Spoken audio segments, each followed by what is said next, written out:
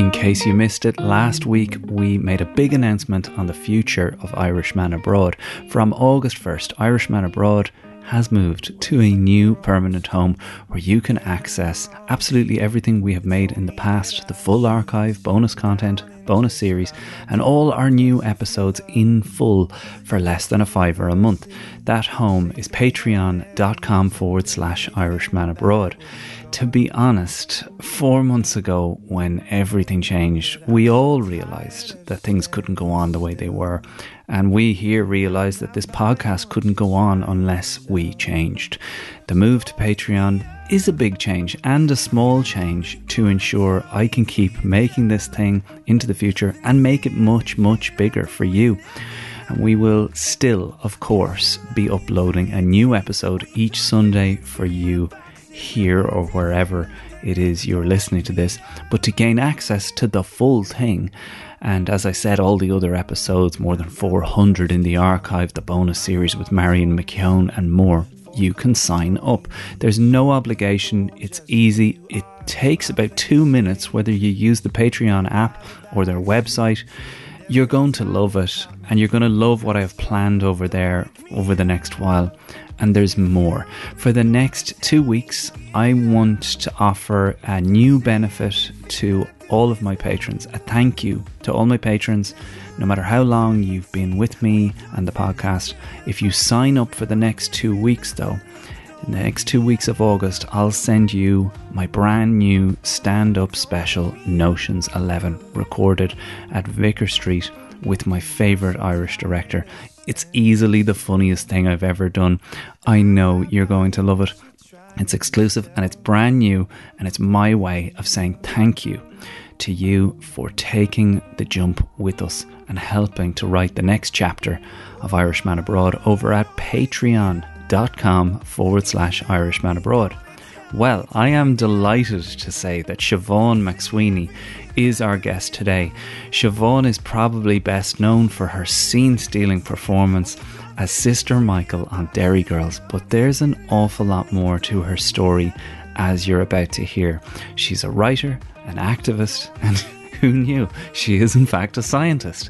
She also joined me on the last Irishman Abroad Comedy Club, our live-streamed monthly TV show, which is also exclusive to patrons, the next one of which will take place on August 28th. That's another reason to join us. But our chosen charity partner across the Irishman Abroad podcast network is, as always, Jigsaw.ie. Jigsaw are a youth mental health charity back in Ireland that is doing immense work to help young people back home across all communities equip themselves with the mental health skills they're going to need to survive this pandemic and life in general. They've seen a 400% jump in demand for their services since lockdown began. Young people need Jigsaw, and someone in your life might need them too. Go to jigsaw.ie, take a second, have a look. Maybe they can help you or someone in your life, or maybe through a small donation you can help them. That's the small talk. Now let's get down to business. Now, your programme.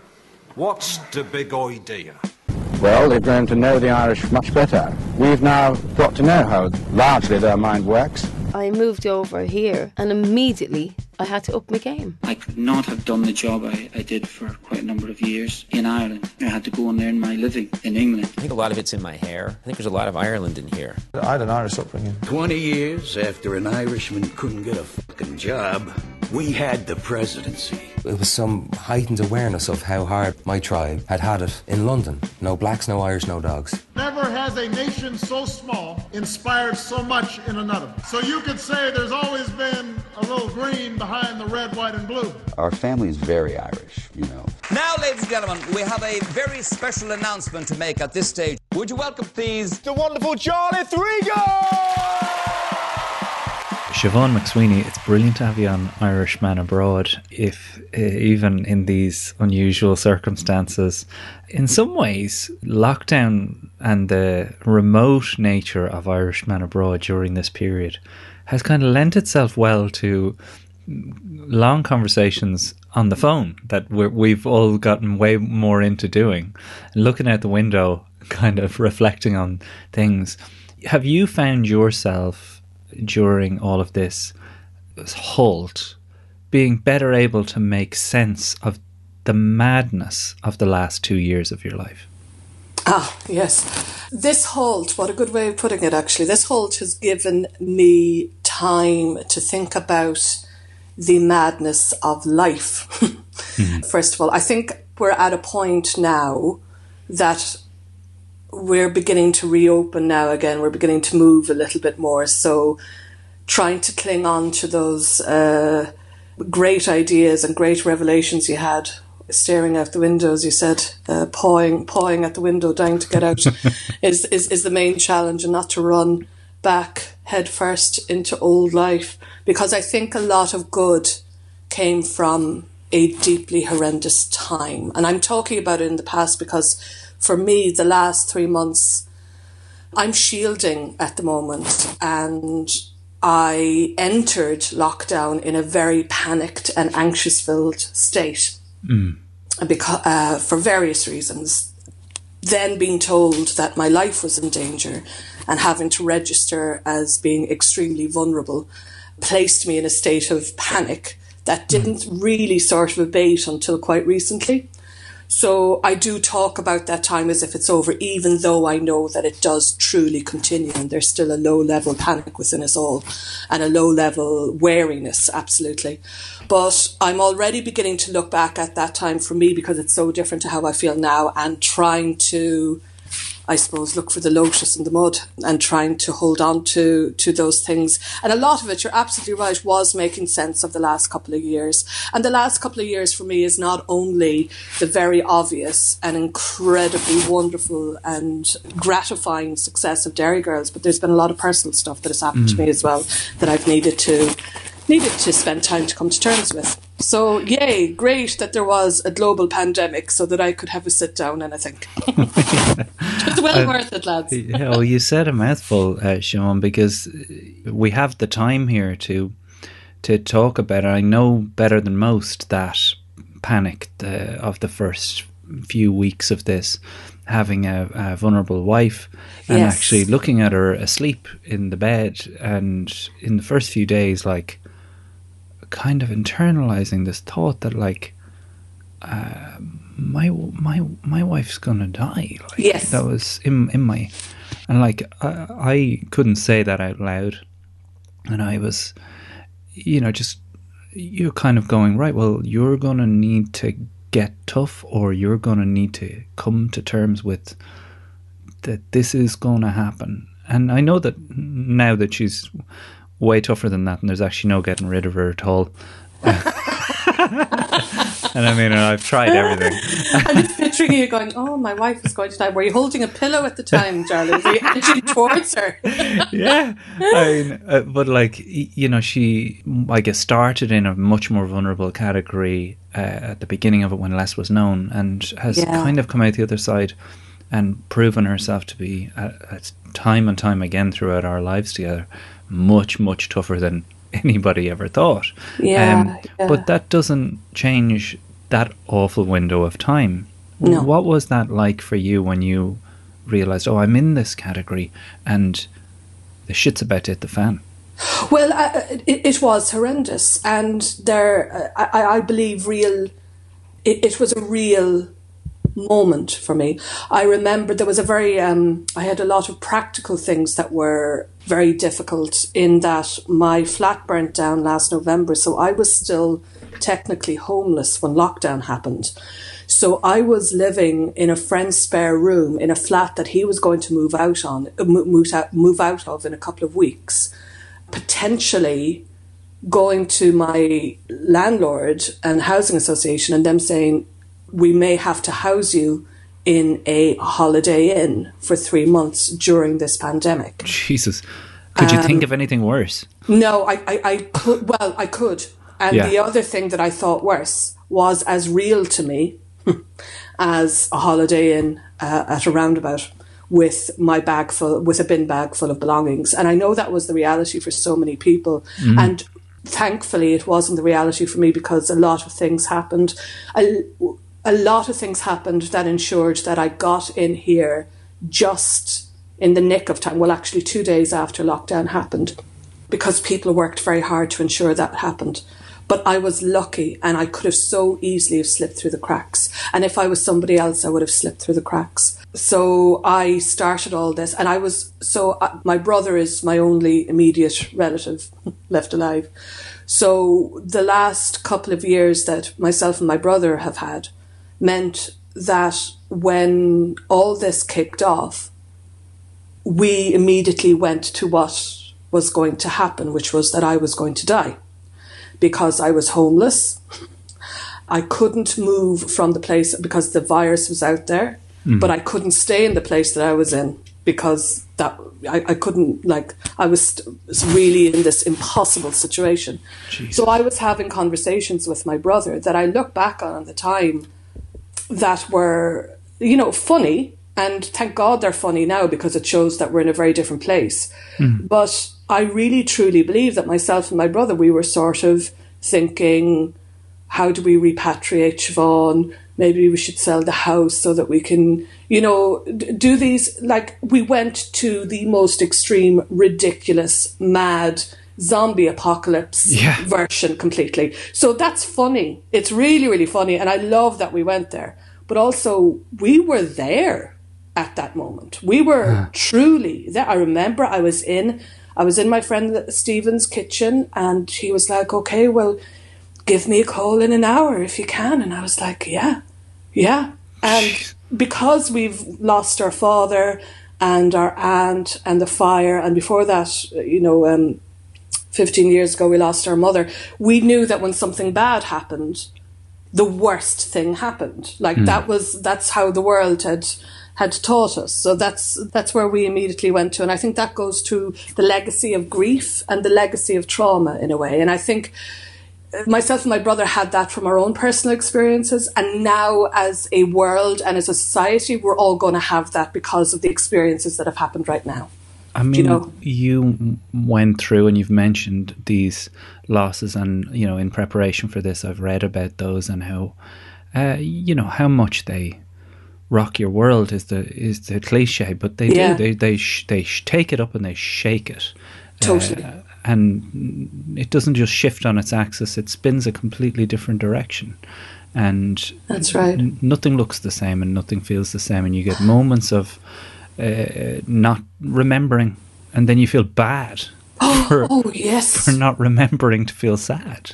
That's it. And how can you ever experience joy again? How can you experience guilt-free joy again when you've seen what's under the rock, when you've seen what's behind the curtain, Like when you looked at your wife at the start of this and thought, oh my God, she's so vulnerable. Like, I always think of somebody once explained to me the plot line of The Human Centipede, and my world got darker. Do you know?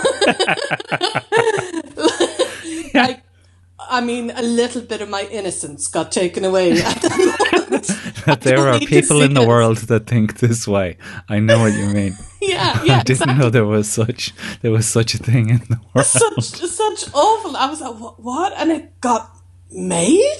But and it's popular. It's popular. Oh, good Lord! And even just being told the plotline was enough for me. And I sort of, I love that I'm equating losing my parent to the plotline of The Human Centipede. But that, once you experience awfulness and grief and loss and danger, the actual danger of living, you can't really go back. You can't really go back. And it is similar to The Human Centipede in that it can't be unseen. Exactly. Yeah. Did you think then, when global pandemic arrives, I'm just on a really bad run here, or that this is that I'm reluctant to say, but there's sometimes when bad luck hits you a few times, you think, what have I done here? Why me? Yeah, what's this about? Is this, I always think of Tig Notaro and her saying the Lord only gives you what he thinks you're able for. All you can think is, he must think I'm super strong here because this is just too much stuff. Yeah, You had a lot to put up with, yeah. When this happens, let me ask it in a less of a kind of a roundabouty way. When this happens, as it plays out and you realise, oh, it's not as bad as I originally thought. It's still bad, and I'm still going to have to change my life in a massive way, and my livelihood is in big threat because obviously you need to be near people to do what you do best. Does it at all lift? Like, do you get a weird exhilaration out of, oh, we've survived this, we've survived all of this, and if I can do that, I can do anything? I guess that's really interesting. I think that's the essence of a lot of things, which I think is adaptation. And I don't mean to come across as like a Pollyanna, because I am not. I'm really pessimistic. But I do think there are little gifts in horror, in dreadful things. And the purpose is to discover what they are. I'm really not being deluded about it or anything, but all these things that have happened are truly, I really would have preferred not to. I really would have preferred not to have gone through, and for my brother to have not gone through what he's had to go through. But I don't know, how do I put it? One of the reasons I became an actor was to live as many lives as I could, to experience as many things beyond Siobhán McSweeney growing up in Arhala could experience. I wanted to be a Russian orchard owner. Do you know? I wanted to be Superman. So the awful things that have happened, what they do is that you can now go, I survived a fire. I lost every single one of my belongings and I started again. That's awful, and it allows you to stay in bed when you're feeling a bit lazy. But it also allows you to look around and go, see those 2 pairs of shoes, Beyonce, I bought them. You know, like there's little ways of reframing thingies. There's all the cliches about you realise what's important. Like I can talk for Ireland, can't I? But I was thinking before the global pandemic happened, personally to me and nobody else, and just after the fire, I got really ill, physically ill. Like I put on a load of weight, I got quite swollen, I got very lethargic. Nothing that I could put my finger on, and nothing that I even went to the doctor with. But I was deeply unhealthy. And around Christmas time, I was walking and my joints were sore and I was sort of breathing heavily. And I went, what's going on? And I took myself away for Christmas to Thailand on a sort of like a beach, you know, eat fresh food, get some sunlight, go for walks kind of vibe. Only for like 3 weeks or whatever. But for me, the most decadent thing I've ever done in my entire life, and something I would never, ever, ever have contemplated doing. And I came back a different person, because I came back and I realised that I had neglected, in the trauma of my mind, I neglected my physical being. And unless I had gotten to a point where it had reached crisis point, I wouldn't have looked after it. I would have kept going in that pure Irish way. The Irish manly way. I'll just keep going the way my man kept going. Oh, this hurts, but it's fine. I'll keep going. Oh, I feel a bit tired. I'll keep going. I needed a crisis to force me to see what was happening. And for me to look after my body. And I mean, like, I'm sitting here surrounded by hula hoop wrappers and chalk ices. I'm not talking about like a shift. I'm talking about an actual connection to my body again. Sure. Because I had gone into this shell of this mind. I was just living in my mind where I was continuously hyper aware, hyper vigilant, looking for the next tragedy or accident that was going to happen all the time. And not really caring about the rest of me, because I had to make sure I kept alive. And I did a really good job. But then I just needed to look after my little toes. What, like that's, you know, what you're describing there isn't unusual, in that there'll be people that identify it listening. And I think most of us, whether we've experienced that level of anxiety and trauma, will know what it feels like to think actually looking after my body and focusing on what I'm eating and exercising feels quite selfish, and that you associate a kind of self-love with a kind of selfishness, yeah. And that's how you wind up at that point where it's like, oh fuck me, I matter as well. Yeah. What triggered you into booking the Thailand trip? Was it a visit to a doctor? Was it the intervention of friends? What was it? Well, interestingly, I mean, because I have the best friends in the world, truly the best friends in the world, after everything that's happened, they've just really stepped up and really, they still continue to mind me so incredibly well, considering how dreadful I am to them. I don't know if they're very kind or very stupid. But they didn't, it was only until I sort of said, look, I need to go on holiday. They went, oh, really? Do you think so? Oh, that's a new idea. We hadn't thought of that at all. Oh, but now you're thinking about it. Have you thought maybe? And then all of a sudden they had all these ideas and they were like, this is a brilliant idea. And I was like, oh, right, okay. I think they knew that if they had suggested it to me, I would have gone, no, are you calling me weak? Are you that person though? Because like I feel that way with my own son, that I need to give him a trail of breadcrumbs for him to get to the idea on his own. Otherwise, it's another shite daddy idea. Yeah. I think I am. I'm so grateful for when. I remember, I'm meeting her later today. That's why I'm thinking of this story. She, I said to her last year, I went, Jess, I was talking to my therapist and, Jess, I think I have anxiety. And she just went, oh, for fuck's sake, I thought you were going to say something we didn't know. And I went, what? This is huge for me. She was like, oh, please, I've known you since you were 17. Yes, of course. And I'm like, oh, right, okay. And I loved that. Validation, that sort of confirmation from people who know me and love me. So like I wish that, I like when they sort of go, yes, it's a really good idea that you take some time out. Well, Jess has given kind of a masterclass in how we should react when our friends and loved ones come to us with something like that. Like, in fact, I have someone close to me who I felt had undiagnosed anxiety from a really young age, like really young, like pains in the stomach and all the way along. And I just started to act like, we all have a degree of this, that it's a spectrum of anxiety coming from where we came from. And the time we did, the place we did, like where you say, we bury it. We don't talk it out. Bury that feeling. If that's a thing for you, well, that's your thing to think about when the lights go off. Indeed, And to me, that was my way of doing what Jess did, which was to go, yeah, look, we're all in it. You're not on your own here. Yeah.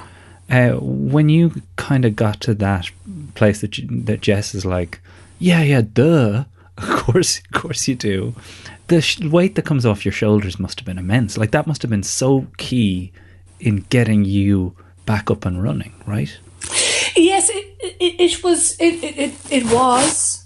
But more importantly for me is that I got suddenly very curious because I went, oh, I didn't know that about myself. And I, thought that I am somewhat considered and, working in the industry I work, and not even the industry, in the art that I work in, there is a natural interest I have in human psychology and in group processes and in behaviour.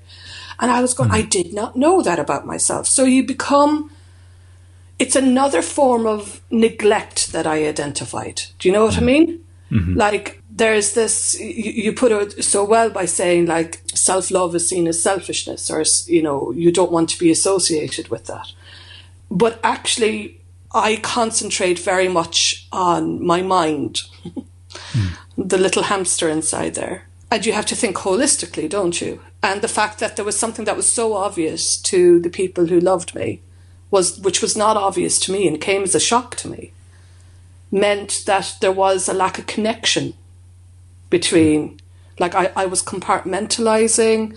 I mean, these things are also, because, you know, I suppose I'm isolating them. They sound a bit bigger than they are and all that. It's all quite, but I do find it fiercely interesting when you suddenly go, oh, maybe that's why I get a pain in my stomach. It's like, oh, and maybe that's what, you know, and like, you know, I'm in my early 40s and you go, crikey, what else is there to know?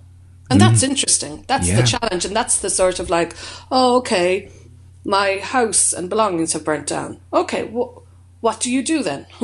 You know, there's curiosity that keeps you going, I think, more than anything else. Curiosity is a good engine, I think, rather than just got to keep surviving, which leads to bad news. So there you have it, Siobhán McSweeney, the first episode in our new beginning for Irishman Abroad.